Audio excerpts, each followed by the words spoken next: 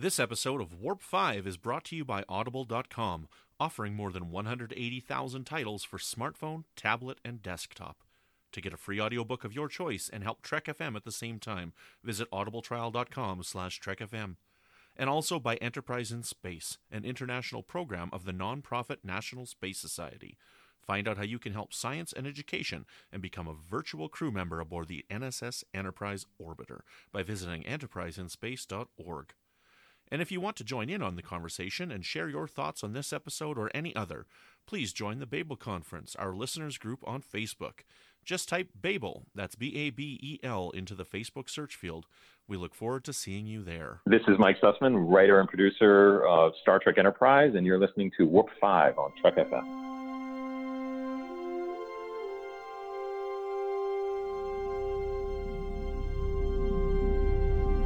How we doing, Trip? Ready when you are. Prepare for warp. Course laid in, sir. Request permission to get underway.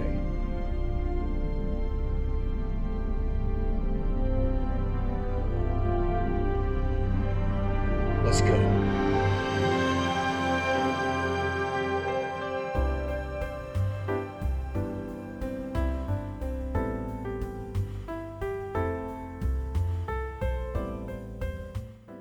Welcome, Boomers, to another episode of Warp 5, Trek FM's dedicated Enterprise podcast. I am one of your hosts for this podcast, Brandy Jackola, and with me, as always, is my good friend Patrick. Patrick Devlin, how are you today? I'm great. How are you today? I'm hot and sweaty. Well, yeah, that too. It's brutal here in New York. It was 92 with a humidity of 65. Yep. Yeah, it was 95 here, but it was a dry heat. But we're going to get up to 101 later in the week, so... We had a heat index of 111 Sunday. And that, again, 49% humidity is what made it 111. Oh, so nice. Yay. All of those people who say, but it's a dry heat, that means something, folks. It really does. It really, really does. Just go to New York in the summer and you'll understand. Yeah, exactly. Or Florida, or Arkansas, or Louisiana, or... Okay, I'll stop there. Coastal Texas. Yeah, coastal Texas. Yep. Humidity. Ugh. So, anyway, tonight we're going to be talking about some things and some stuff. But first of all, do we have any comments from our last released episode on the Babel Conference, Patrick? We do. So our last episode was Warp 5, number 153.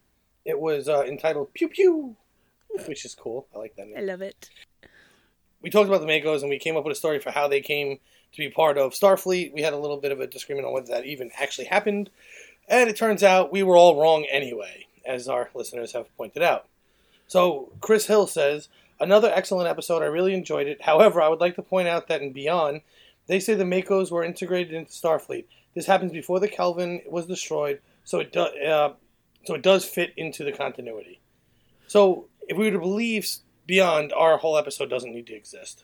That is not true. Because... did they tell the story of how the Makos were integrated into Starfleet in Star Trek Beyond? No, they did not. That story hasn't been told, has it? No, but they said it was during the Romulan War. During the Romulan War? Don't care. Yeah, so... We had Romulans in our episode. Well, it could have been the beginning of the Romulan War. That's true. All right, well, now it is. Still fits. Okay, we have more. We have more people. There was a little back and forth with Chris on that. And then Christopher Baca says, it seems that Starfleet medical and personnel did a bad job when moving former Makos into new positions, since it seems they missed a few cases of PTSD. I would assume a lot of Makos would just move into security detachment that is on most starships. The higher ranked officers were probably slotted into command slots like we saw in Star Trek Beyond. Likely assumption. Yeah. Believable. Yeah, if Major Hayes had made it, he might have been captain of a starship. Now, Janet Leigh wrote this, and I think this is supposed to be for another episode, but it says, in home, here's the key line. Tucker, I told the captain I wanted to stay aboard and supervise the refit, but he suggested I take a break. More like an order, actually. Problem is, I'm not sure where to go. Lizzie's gone, my hometown doesn't exist anymore. Guess this is my home now. Many people, myself included, took that to mean he didn't go home. If he's not sure where to go, So, something must have happened between Trip and his parents, but a more optimistic reading would have his parents living in temp housing, so they're in no shape to take guests. Yeah. It's hard to say. I mean, I understand, obviously, that he didn't. I mean, it's very clear there that he didn't visit his parents, but the reason why is not 100% clear. It could have been because Trip might have felt like he didn't want to deal with their grief as well as his own. I don't know. I don't really know. There's a million reasons why. She goes on to say that they mentioned that his parents moved to Mississippi at some point, so they're obviously alive, right? I mean, yeah. But who knows? There could be a million reasons why he couldn't go see them. Maybe they were off-world. Maybe they were somewhere else, and yeah. And that's fine. I would probably go the more optimistic route because I don't. Nothing in anything that Trip has said throughout the series has made it sound like he's estranged from his parents. So I'm willing to be on the optimistic side and say there was some other reason preventing him rather than a disagreement between them. Yeah, it's just possible he couldn't see them at the time. I mean, people deal with grief in different ways, so. Mm-hmm. And he sure doesn't deal with it very well during season 3. No, not at all. And it could just be that that's the point they're trying to drive home. Yes, home. Yeah, right. Got me. But seriously, if he just goes home to his parents, they don't really get to make that point so profound that his town is gone, his sister is gone.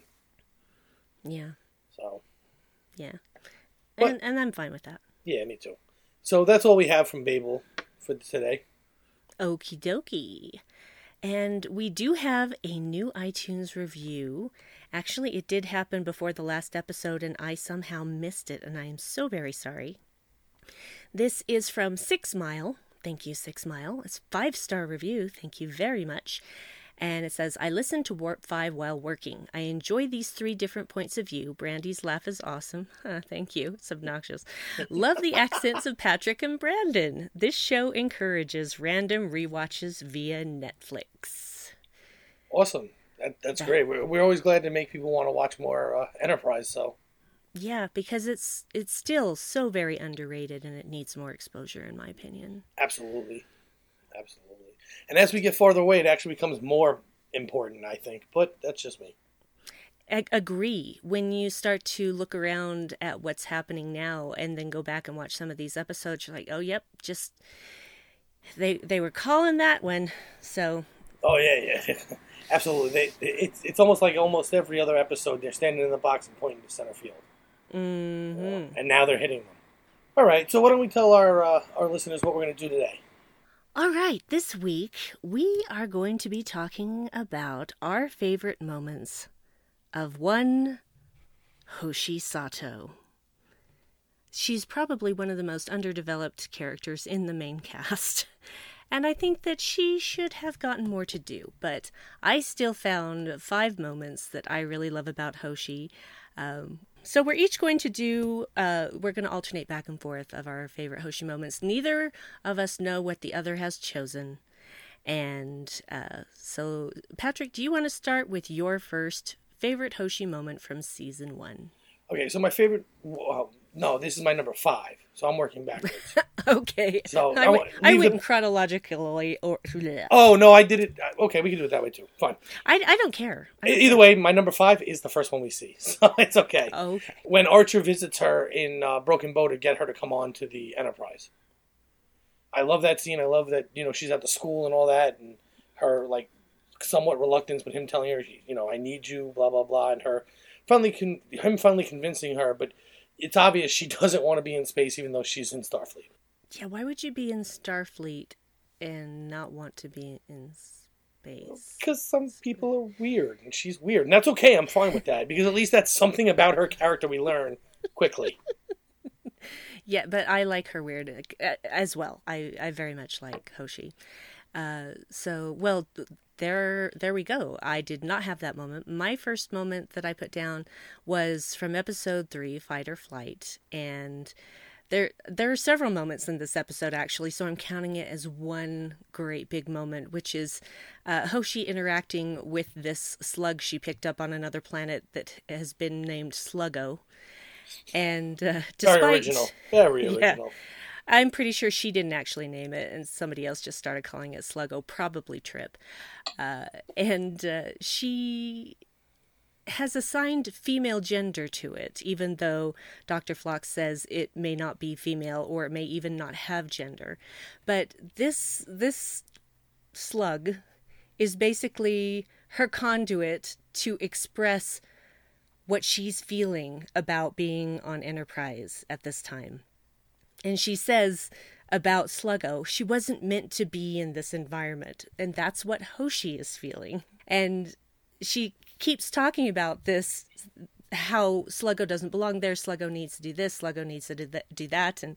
And Phlox is saying, well, let's feed her to this bat. And she's like, no, we need to find a place for her. He says, yes, we'll find another planet for her. Maybe somewhere she can teach. Because he was saying that if she wasn't happy there, maybe she could go teach. So he has already picked up on that whole metaphor. But the best part is the final moment where they find a new planet that is suitable to Sluggo's previous planet. And she puts it out and she says, it's not that hard to adapt. You're going to do just fine here. And so she's finally deciding she can adapt to these new challenges that are happening. And so that's a bit of a turning point for her. Right, yeah. I didn't have that. So that's a pretty good one. So we're 2 for 2 or 0 for 2, however you want to look at it. No, well, the point is to not have the same ones, I guess. Yeah, so then 2 variety. for 2. Okay. So, all right. So my second one is from the episode Civilization. Her ability to speak Vulcan is how she communicates with T'Pol when they all become paranoid from the planet life causing a bad reaction in them. Mm-hmm. So I like the fact that we see her. This is like a strong role for her because she's still able to talk and figure things out. It's not just the typical... Like later on in the seasons, it feels like she gets less and less of a role. She actually has more of a role early on than later. And this is one of those better scenes where we actually see her using her brain and her intelligence to solve a problem, or at least move along a problem to get solved. Mm-hmm. So. Yep. That's a great moment. My second moment is also from Civilization, but a different moment. Awesome. It's when they first get to the planet, and she is listening to all of the transmissions on the planet and all of the conversations of people talking. And her face is just completely full of joy and delight at listening to all these different languages. It's like dream come true for her. She's like a kid in a candy shop. Give it all to me, and I want to sit down and study this. Which answers our other question. Why would you want to be part of Starfleet if you're afraid of space? Yeah. Because the risk-reward, right? Exactly. She risks doing something she really fears, but for the reward of finding this moment in time. Yes, and she would have never had that moment had she stayed on Earth. Nope. So she's enjoying it for all that it's worth. And I also really love the makeup on her when they're going down to the planet. I think she had the best makeup job with her ridges, and her hair was done a different way, and she looked like she fit in very well. So, but yeah, I really love just seeing her so delighted to be doing what she was basically born to do. I mean, she just has such a talent for language that she's unique. She's very unique. So now we're 2 for 2 on that as well. So 4 for 4? 4 for 4? Yep, batting 1,000. So why don't you give your next one first, and then we'll flip it up this time. Okay.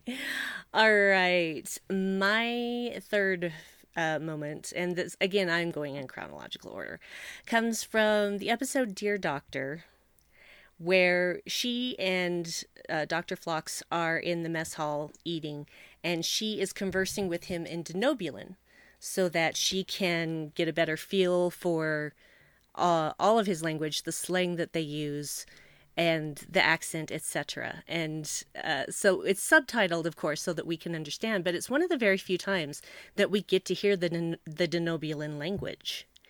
And she is having the best time, and she's teasing him in Denobulan, but every once in a while she gets a word wrong. and that's just as hilarious in the subtitles. And she's teasing him about Ensign Cutler and Ensign Cutler's apparent interest in Phlox. And I just really enjoy that scene because she's having such a great time. Again, doing what she was born to do.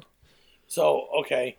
And we swing and miss finally. Because I had this one on my list. Oh, it's such a great moment. But that's why it's on the list. I mean, so it makes sense that there'll be some overlap. But I did enjoy this scene or this moment for her because it is one of those times where you're like, wow, I can really see a future here. You know, I mean, I know they have the universal translator, but you just kind of hope it breaks a lot. You would also hope that they used her more for distinguishing their customs, which was part of her job that they don't really use too much for some ungodly reason. Yeah. But that does actually come up later in my list. But anyway, I did for basically all the same reasons you did. I really enjoyed this scene and the banter between her and Phlox, and everyone knows Phlox is one of my favorite characters too, and so to have Phlox in this scene makes it even better.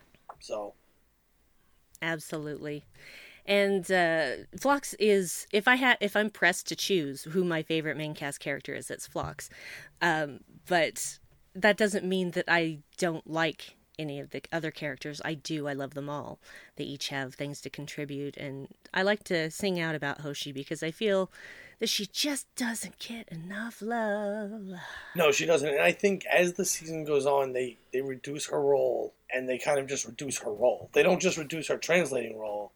Her whole character kind of gets reduced, which is unfair because, as you'll see when we get to other seasons, there are parts where I think she did a phenomenal job, even though the episode was awful. Yeah, and the thing is that it does make communication more difficult because that's the thing is Hoshi's magic language skills would get them out of a lot of jams, and I think that the one big hurdle is the Cretaceans because the way you say it is as important as what you say, if I remember correctly.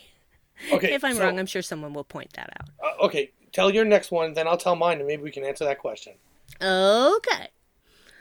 So, actually, my next one is from Sleeping Dogs. And I love her in this episode because she volunteers to go on an away mission before even being told that she's already been assigned to it. And this is, of course, the episode where that Klingon ship is slowly being crushed to death in that atmosphere, trapped in that atmosphere of that weird gas planet, etc. Anyway, she straight up goes to Archer and she says, you need me on this away mission. I know I'm not usually the first one to volunteer, but who can read Klingon? None of you can read Klingon, and the Universal Translator won't help you with that. So you need me on that ship. And he's like, yeah, we do need you on that ship. And T'Pol already asked for you. So she's just like, oh. But it's not just that. She does have some fear reactions while being trapped on the ship because they do end up getting trapped there because of the actions of a Klingon crew member that they didn't know was conscious, stealing their shuttle. And the level of freak out she has is very mild compared to what has happened in the past. And so even though she's freaking out, she knows she's freaking out, and she is dealing with it in a better way than she ever has before. And even when T'Pol does her little thing where she helps her, picture herself on a stormy sea and being tossed about, and now the waves, you're in control of the waves, etc. She was still way more in control than she'd ever been in past episodes when she had a bit of a freak out. She didn't cry. She didn't scream. She was just really a lot more together, and it showed progression for her. All right, so I had Sleeping Dogs on my list as well, but not quite the same scene from Sleeping Dogs. Right. I did enjoy that. Don't get me wrong. Like it shows actual growth in a character, which is great, especially in a first season. It's not easy to find growth in such a short time.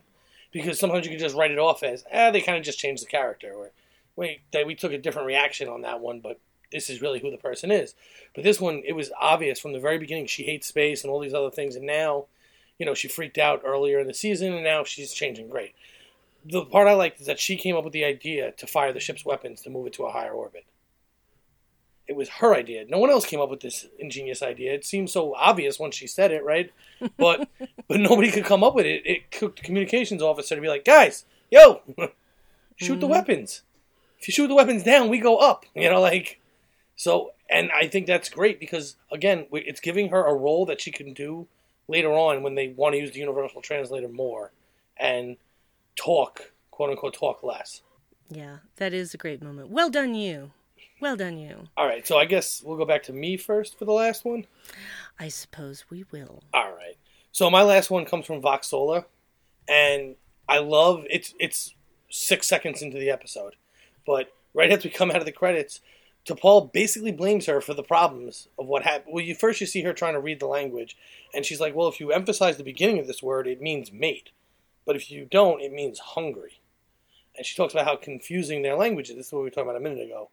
And it's not just the word, it's what syllable you actually accent that matters as to what that word means. And it's the most confusing language she's ever seen. And T'Pol kind of blames her, and she stands right up to her. And this is a trend, actually, we see from here moving forward, that Hoshi's going to stand up for herself against everybody. Maybe in a respectful way, but she's going to stand up, and I love that in her character.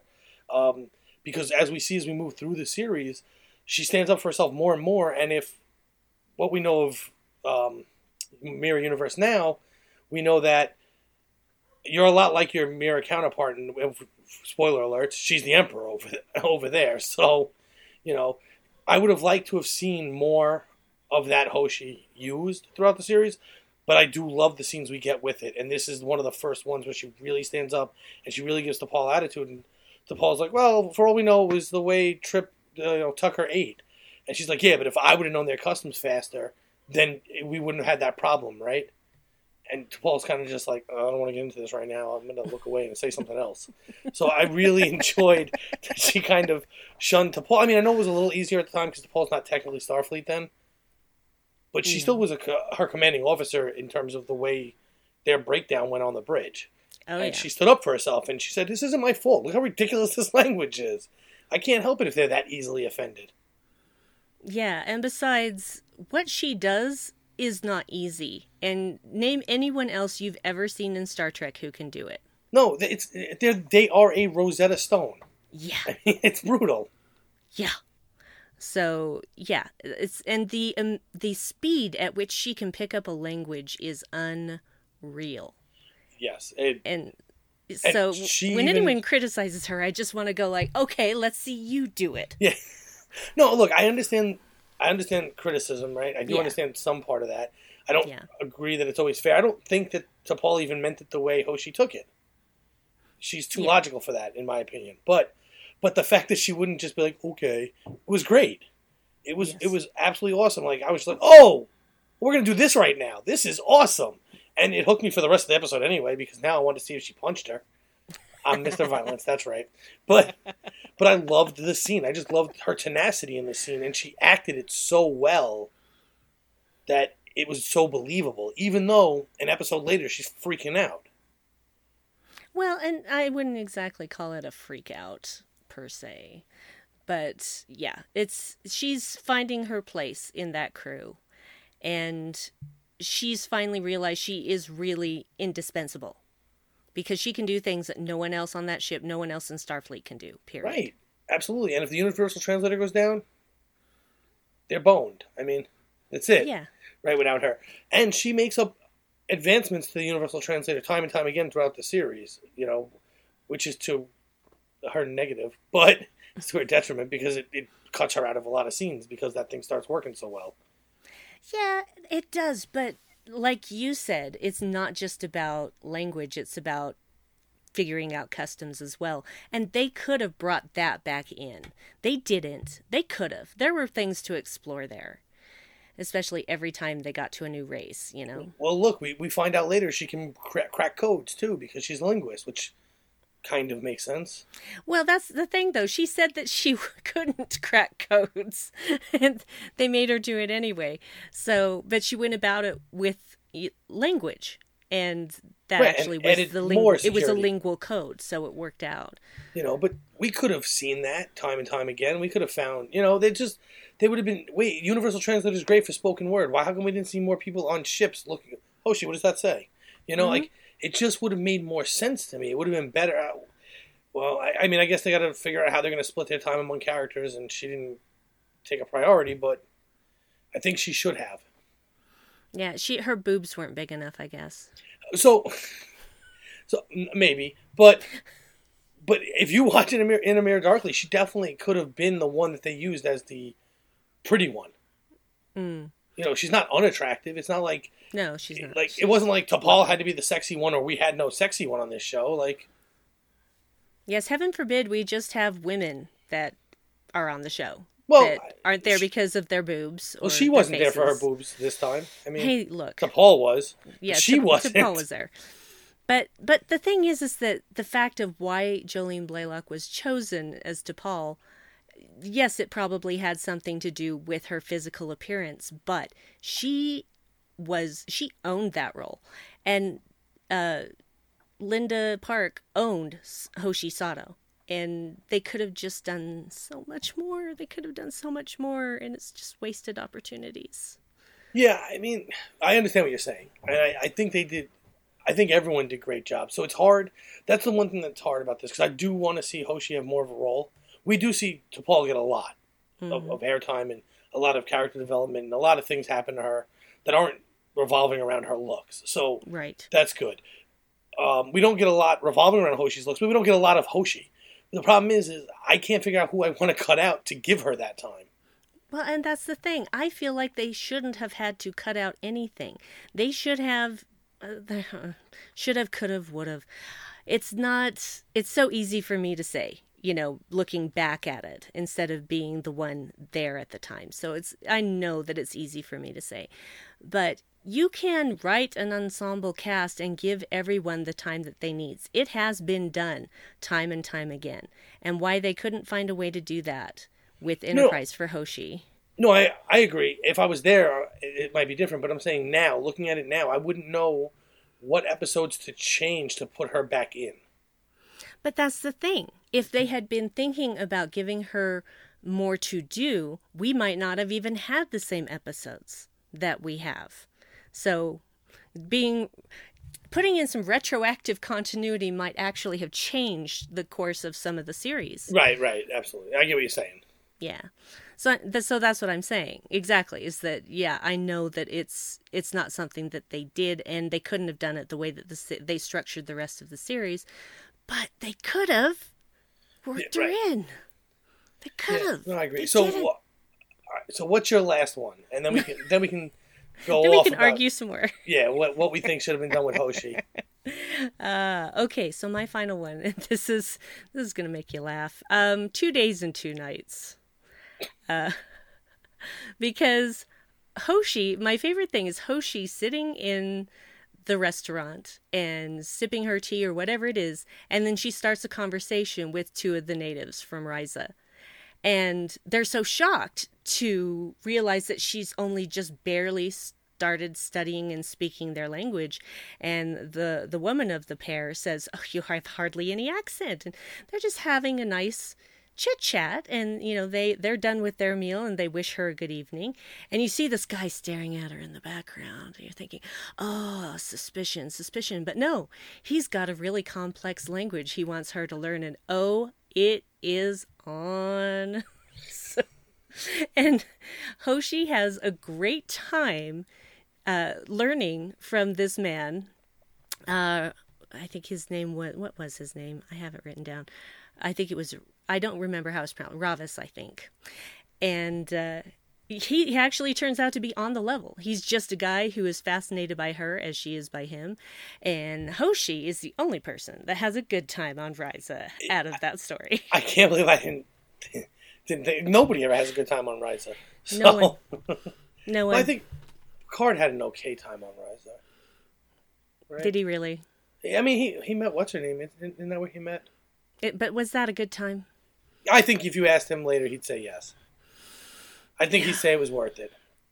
I didn't ask if it was worth it. I asked if it was a good time. It's not what he came there to do. No, but look, he didn't want to be there, period, because he'd rather work. So I think, yes, it would be considered a good time for him. I mean, Worf tried to take over the world with thunderstorms, so that's not a good time. but yeah, fair. Point being is she's the only one who had a completely unobstructed good time on Risa. Everyone else, yet they keep flocking there by the billions. So it's like if I went to Disney World and every time I went there, I broke my arm. I just kept going. Wouldn't make any sense. Well, the funny thing is, maybe it was Hoshi that did that. Hoshi just told the story of what a great time she had on Risa, and that's it. Everyone's been going since. Because no one else would talk about what happened to them on Risa, and so hers was the only story. Nobody wanted to admit how bad it was. Well, it seems like a beautiful spent all this planet. money and it was terrible.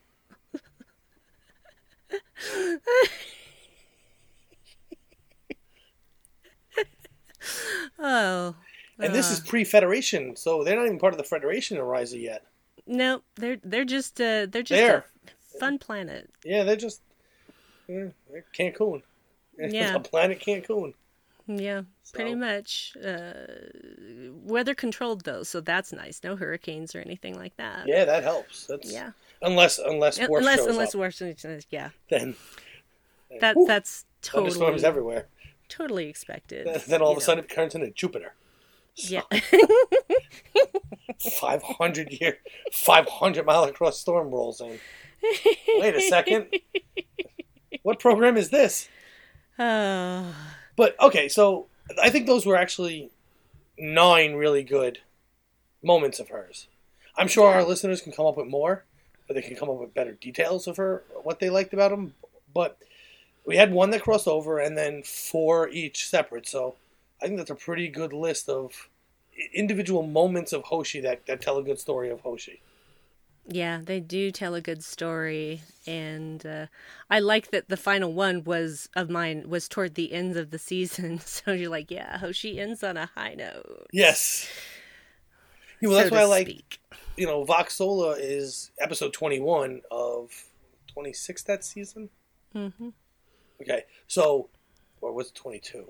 Whatever. I get confused because Amazon lists Broken Bow as 1 episode. I know. So every episode after that is off by 1.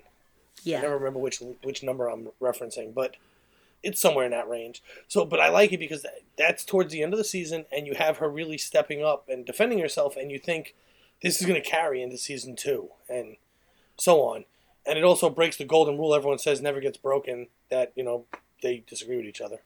Well, I think that there's nothing wrong with disagreement. It's how you handle it that is... No, I don't think there's anything wrong either. Everyone always talks about how that was Roddenberry's rule and you can never disagree, but it always happens after TNG. Yeah. It happened on TNG, just not as much. But yeah, and 2 Days, 2 Nights was episode 25 of 26. So right, so you're right there. Right there at the end, and yeah, an otherwise not pleasant episode for me, but for the Hoshi moments. So. True. Yeah, because basically when Tucker and Reed start hitting on women in a bar, I'm just like, well, this is going to end with them in their underpants, and not in the way that they hope. Yeah, right. No, not in a good way. Never in a good way. Not when people are watching. No. So, season 1, a lot of people don't give it a lot of merit, I think, and I actually think upon rewatching that it is a better season than a lot of people give it credit for. I know that it's not the best season of Enterprise, but I've seen far worse season 1 of many a series. Absolutely. I mean, look, people attack that season, season 1 of Enterprise as if it's the worst television to ever air. And it's ridiculous. In my opinion, that's just ridiculous to think. If you didn't like it, okay, I'm sorry, but it's definitely not the most horrible television ever. See, there are people who would tell you the same thing about Enterprise, Next Generation, season 1, that it was the worst thing they've ever seen. But it can't be the worst thing that I've ever seen because at least it gave me Q, So there's things in all of these seasons that you can find, and you can grab onto, and you can hold onto, and you can like or not. But the fights always are the same. It's season 3 and 4 were good, season 1 and 2 were terrible, and that's it. Yeah, and I disagree. There is merit in every single season, and there's merit for pretty much every character. And when I first started this project, at your suggestion, this was your idea. Well, you said pick a character, and I did pick Hoshi. Yeah, but the whole concept of the show was mine. But yeah, Totally yours. I thought, oh my gosh, season 1, how am I going to find 5 moments of Hoshi that I like in season 1? And it actually was not difficult at all. No, I think it's going to get harder every season. It might bottom out in 3 and then come back up a little in 4. Mm-hmm. But it definitely, there's less of her in 2 and less of her in 3. This is true. And there's definitely less of her in 4 than 1, but maybe not necessarily of 3. Yeah, well, they put all of her interesting moments in the last few episodes of season 3. Right. So, yeah, my heart broke for her when Archer's like, you gotta go with me onto this ship. You're the only one who can do this. And she's just like, I can't do this. She's been through torture. She's literally been through torture. And for someone who started off with, I don't even want to go to space. Yeah. You know, but, you know, and about that, with the whole season 1, people not liking it. Look, I understand what the writers were doing. The writers were trying. They knew where they were going with this. They knew they were getting to that Xindi attack at the end of season 2. That was planned way ahead of time. That wasn't an accident. And since this was going to be the beginning, they wanted to show you this very optimistic, we can travel the galaxy and gallop everywhere and do everything, and it's going to be awesome feel before they dropped you into that. So I get it. I get how this season turned out the way it turned out. Yeah, and I do too. And honestly, it had been, before I did my rewatch last year, it had been since Enterprise was first run that I had watched it. And I was going to rewatch something else, and I just thought, no, I haven't rewatched Enterprise. I'm going to do that. And I had this idea in my head that it was, oh, well, this is the season of Hoshi is a superhero and always saving their butts. And that does happen from time to time, but it wasn't every episode. You know, that was just out of context in my brain. And as I watched it this time, with a different attitude and some age and experience behind me, I came away with a completely different viewpoint of Hoshi. Which is not to say I didn't like her the first time around, but I just thought, oh, well, that's just too easy. You know, that's just too easy. Oh, Hoshi can solve this because of this. And it wasn't that simple at all. No, and I think she suffers from that belief. I think she does. I think her character suffers from that belief because I think people feel that way, and then when they watch it again, either A, it doesn't live up, she's not as magical, or they don't even give it a chance to not be magical. You know what I mean? So they either believe, hey, she's magical, so this isn't worth watching and skip it, or when it does happen and she's not just snap of the finger, fix everything, it's like, well, wait a second, I thought she was all powerful. Like she's like the Wizard of Oz or something. Yeah, and the thing is that it's really a balance between the two, you know? And that's what I came away with after rewatching season 1 and revisiting season 1 again to find these 5 moments that I picked out. I'm just like, oh, Hoshi, I love you. I love you. She is a great character, but just not given her due, I feel. No, and I think she is in season 1, but I think it very quickly drops off, and a lot of people don't like the season, so it's kind of lost, which is a little bit upsetting. But you know, maybe they felt that maybe that's part of the problem. Maybe they felt that they gave her too much up front, and that's why they weaned her back in seasons 2 and 3, and then started to ramp her back up in 4, and then got canceled before they could get to 5. Yeah. That's part of the problem too. Is we don't really know where they were going because they didn't know they were being canceled in the beginning of 4. Yeah. I'm sorry. Still sad about the cancellation. Yeah, me too. Lots of people online talking about starting a movie because there have been some rumors of some people talking that they'd like to come back, but... Well, Linda Park has recently had a baby, so I don't know that she would be ready for that. Well, apparently right there were rumors that Archer, that, Bakula. There you go, that guy. Scott Bakula said he would be willing to come back. But you know what? There was also rumors that Patrick Stewart wants to come back and do another movie, like, for the last 8 years. So, it's one of those, I'll believe the rumors when I see them. I don't see a movie for Enterprise coming out. It would have been cool if they had done one, but they would have had to do it a long time ago for it to really hold any water and be any good. I mean, does he come back and do a Kelvinverse movie? Maybe, I guess that would work better. But it's not my Archer then. It's the new Archer, and that's not to say that I wouldn't watch it and like it. I want to see this story finished, though. I don't want to see a new story. Yeah. Although Kelvinverse them would be before the breaking, so it would be them, right? I was just going to bring that up. So, I don't know. It's just yeah, fine. The storytelling motif would be so different, it would be hard to see it is the same crew. What makes Kelvin timeline work for me so well is that it is a different timeline. Yeah, well, we already had a discussion about this in private, and I'm not going to... Well, even before that, just the simple fact that at some point it broke off from somewhere and it's no longer Prime Universe is why it works. Yeah, of course that's why it works. And that's great. I am not saying that is a bad thing, because it has brought new people into Star Trek that wouldn't otherwise have come into the fold. Absolutely, my wife. Yeah, so I have nothing against people liking the new Star Trek movies. I am not a fan except of Beyond. Beyond was the only one that I enjoyed, and that's okay. It's okay if I don't like the others, and it's okay if other people do. There were just some really big inconsistencies in two that I just, in Into Darkness, I just can't reconcile. And we're going to leave it there because I don't want to have this discussion. I did like the first and third, but ironically, so the reason I will accept two is because that's the one that brought my wife into Star Trek. Well, I will say it had one redeeming did that for a lot of people. Yeah, it had one redeeming thing for me, and that was, for some reason, I can't exactly pinpoint what it was particularly that happened, but Zoe Saldana's Uhura in that movie finally won me over to Zoe Saldana, which was good because Guardians of the Galaxy was going to be coming out soon, right. And I didn't want to hate 1/5 of the team.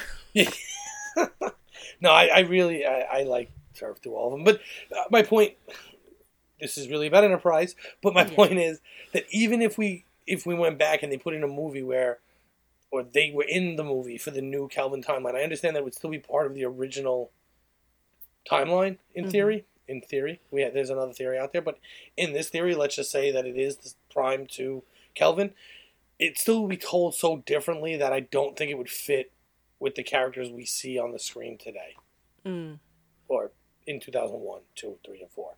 So, yeah, I can see that. I can understand that. The only thing I could think of that they could possibly do is do something around the time of the founding of the Federation, because Archer would be older, and that would actually work out with all of the actors, really. It could, because yes, they would all be older. They wouldn't have to bring all of them back, because they could finally tell us if Trip died or if he's in Section 31. But now you wouldn't really want him to be in Section 31 because he wouldn't be able to show up in the movie much. Well, he wouldn't be able to show up in the movie if he was dead either. True. We can go right before the death, couldn't we? Could we? Yeah, I guess we could. I guess we could. Right before the death. Yeah. We could do that even if he goes to Section 31, I guess, too. So, whatever. Section 31, how do you keep creeping into these podcasts? I think it's a conspiracy. I'll be honest. I actually enjoy Section 31. I'm one of the very few Closet 31 fans. So. Oh, not anymore. Not in the closet anymore, buddy. No, I'm not. But everyone seems to have this massive hatred for Section 31, and it only makes sense that it exists to me. It doesn't make sense that it wouldn't exist. Just because we're supposed to be this great utopian doesn't mean we don't have ways of defending ourselves. Yeah. So, and that's one of the ways we defend ourselves. Now, if you started telling me that they were running around the galaxy destroying worlds so that they had to become part of the Federation, I'd have a problem with that, but it wouldn't be out of the realm of possibility.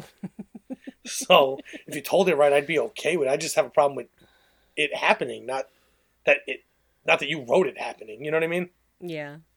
Well, and I agree with, this is skipping out of Enterprise a little bit again, and dipping my toe into Deep Space Nine. And, when Section 31 starts talking to Bashir and such, and, he's basically saying, of course we exist. Of course that there's going to be an organization like this, because you can't do everything by the book and I'll be happy and smiling and holding hands all the time. It doesn't work that way. Right, absolutely. And even if, as a group, you didn't do anything illegal or morally wrong, you would need someone that was getting intel on the people who are doing things illegal and morally wrong. They don't just come to the good guys and go, oh, by the way, we're selling drugs over here. Oh, by the way, we're flipping this whole planet to resistance fighters. Oh, by the way, like, that doesn't happen. Yeah. It's I've never hated Section 31. So we're both confessing right now. Section 31, okay by us. Yes, I support Section 31 actions. Even if I don't know what they are. Oh, the hate mail. Pew, pew, pew, pew, pew. Pew, pew. Is that going to be the title of this one too? It's going to confuse Back-to-back pew-pews? No, we have one in the middle. We do. So pew-pew 2? Pew-pew 2. Sorry. All right. So I think that sums up our final thoughts, though, right? Yeah. And our final thoughts on everything Star Trek ever? Everything ever. Oh, wait, I didn't get anything in about Voyager or the original series or Discovery, so we're going to have to extend... No, I'm just kidding. Section 31 covers Discovery. That's true. So, because we have Georgiou, so boom, that's done. Voyager, Lost in Space. I mean, that could be they wanted a movie for that, too. Yeah. And the original series, most of those movies were terrible. Hey, I really love 6. I said most, not all. The evens seem to be the best of the bunch, 2, 4, and 6. Yes, they were. That's true. Which is, and I still love 1, 3, and no, I don't love 5. I have never been able to find a way to enjoy that film. Even with David Warner in it. David Warner, back-to-back movies. Human in this one, Klingon in the other one. Love me some David Warner. Anyway. And still didn't like the movie. But, all right, we got them all in there. Final thoughts are covered for all of Star Trek ever. You can shut the network down now, Chris. Yeah, we're done. So, thanks for joining us for this final episode of any Star Trek podcast ever. Oh, for this final episode of Trek FM? No, we've done this for all Trek podcasts everywhere. They all have to stop. Oh, now. all of them. Even the other networks. That's it. Yep. Other networks, you're done. Giant space on servers starting right now. Yep. We just unplugged that one server, and that's the end. Oh, we would never do that. But Section 31 could. It could. And who knows if we're part. No one knows. No one. If I was part of Section 31, what I would do is joke about Section 31 a lot. Oh, totally. Me too. Because that would, throw people off the scent. Right, because they'd never think. No one in Section 31 would talk about it on a podcast. Yeah, because it's not like Fight Club, where the first rule of Fight Club is don't talk about Fight Club. And despite the fact that was, an imaginary person saying all of that stuff. Oh, spoiler!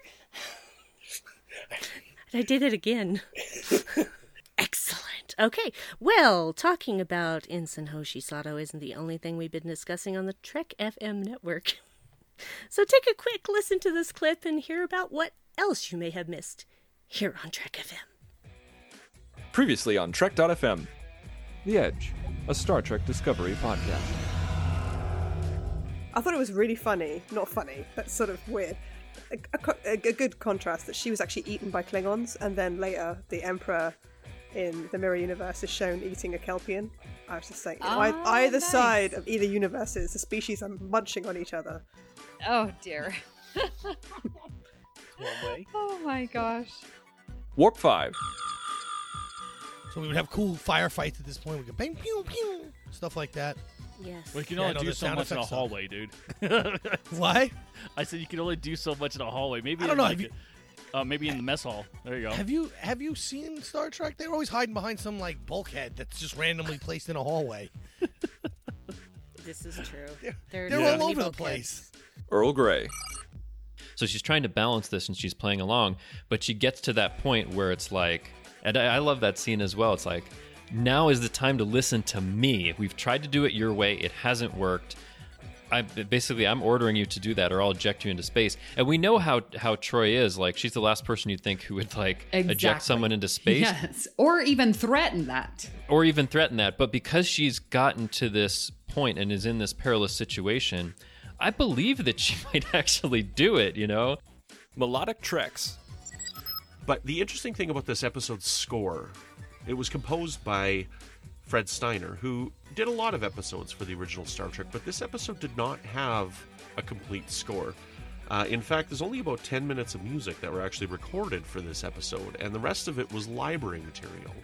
So we're going to focus today on the music that was recorded specifically for this episode, and some of the fun music that entails. And that's what else is happening on Trek.fm. Check out all these shows and join the conversation about your favorite corner of the Star Trek universe and beyond.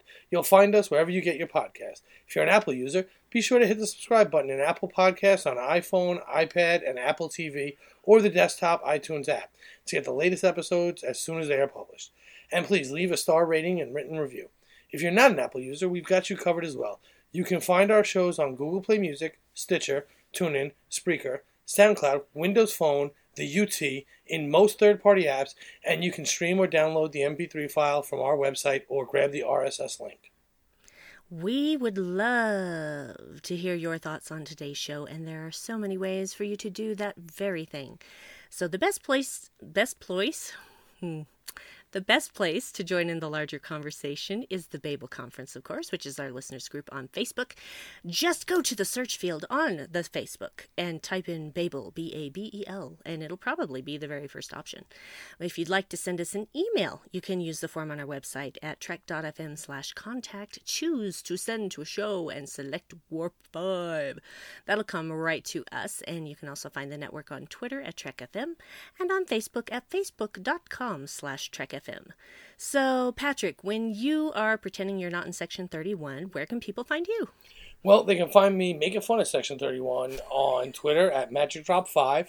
That is one word. The 5 is a digit, not letters, though. They can also find me popping my head up in the Babel Conference from time to time. And they can find me elsewhere on the network where I'm not part of Section 31 with Amy on the Edge. So, Brandy, when you're not trying to decipher languages to mean mate or meal, where can people find you?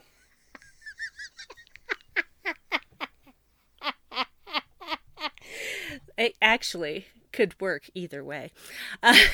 You can find me on Twitter. I'm going to make a meal out of my mate. Sorry. Praying mantis style. Or Black Widow. Yes. Delicious. You can find me on Twitter, I think, at Brandywine12. Brandy is with an I, 12 is a number. You can find me popping up from time to time on the 602 Club. And also, I do a podcast with my sweet husband, David, called the Dark Corner Podcast. And our most recent episode that, well, at the time of this release, came out about a week and a half ago, has something that came out of a slip of the tongue I made in a recent Warp 5. Or a few recent Warp 5s. A few recent Warp 5s. And you can find that at darkcornerpodcast.com or wherever you get your podcasts. And you will find me sometimes lurking around the Babel Conference like a shark just swimming under the water. But recently we have been moving office at my work, and so I haven't had time to dilly-dally at all. And so I haven't been on very much. I'm sorry.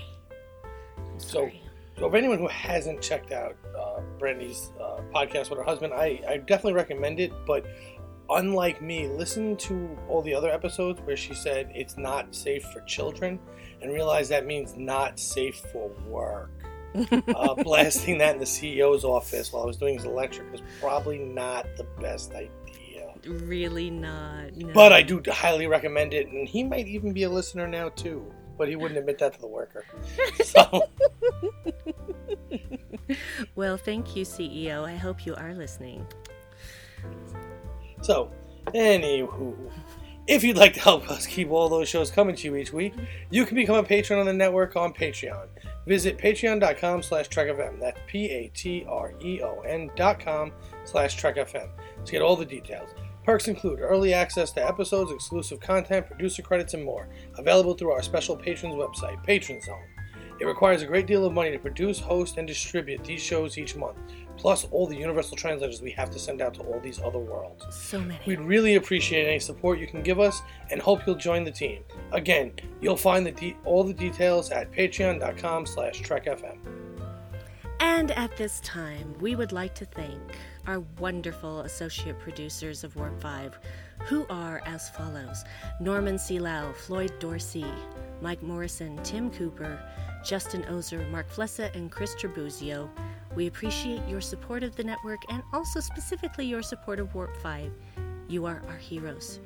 You are our universal translators. So I guess that's all that we have for you this week on Warp 5. I hope you've enjoyed our Hoshi moments. And we'll be back next week with something. I'm not even 100% sure what we're doing. Ooh, it'll be a surprise. Yes, and hopefully this time I'll come up with an idea and not screw it up. You only partially screwed it up. Yeah, I think I recovered well. You did absolutely recover well. I'm very proud of you. I did way more work than I needed to, but I recovered well. Think about it. We can do more Hoshi moments later on from season 2. And we season will. 3, season 4. We totally will. We will. We're gonna do it. So thank you all very much for listening, and as always, keep calm and boom on.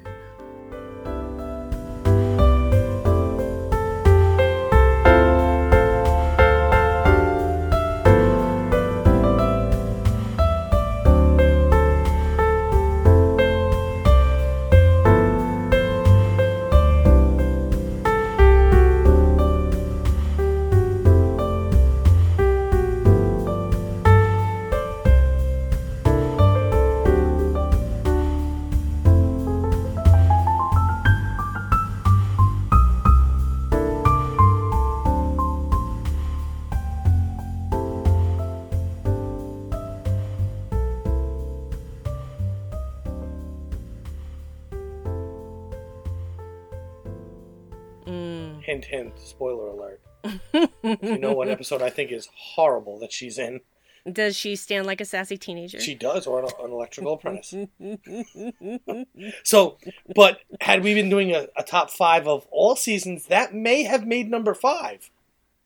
Maybe.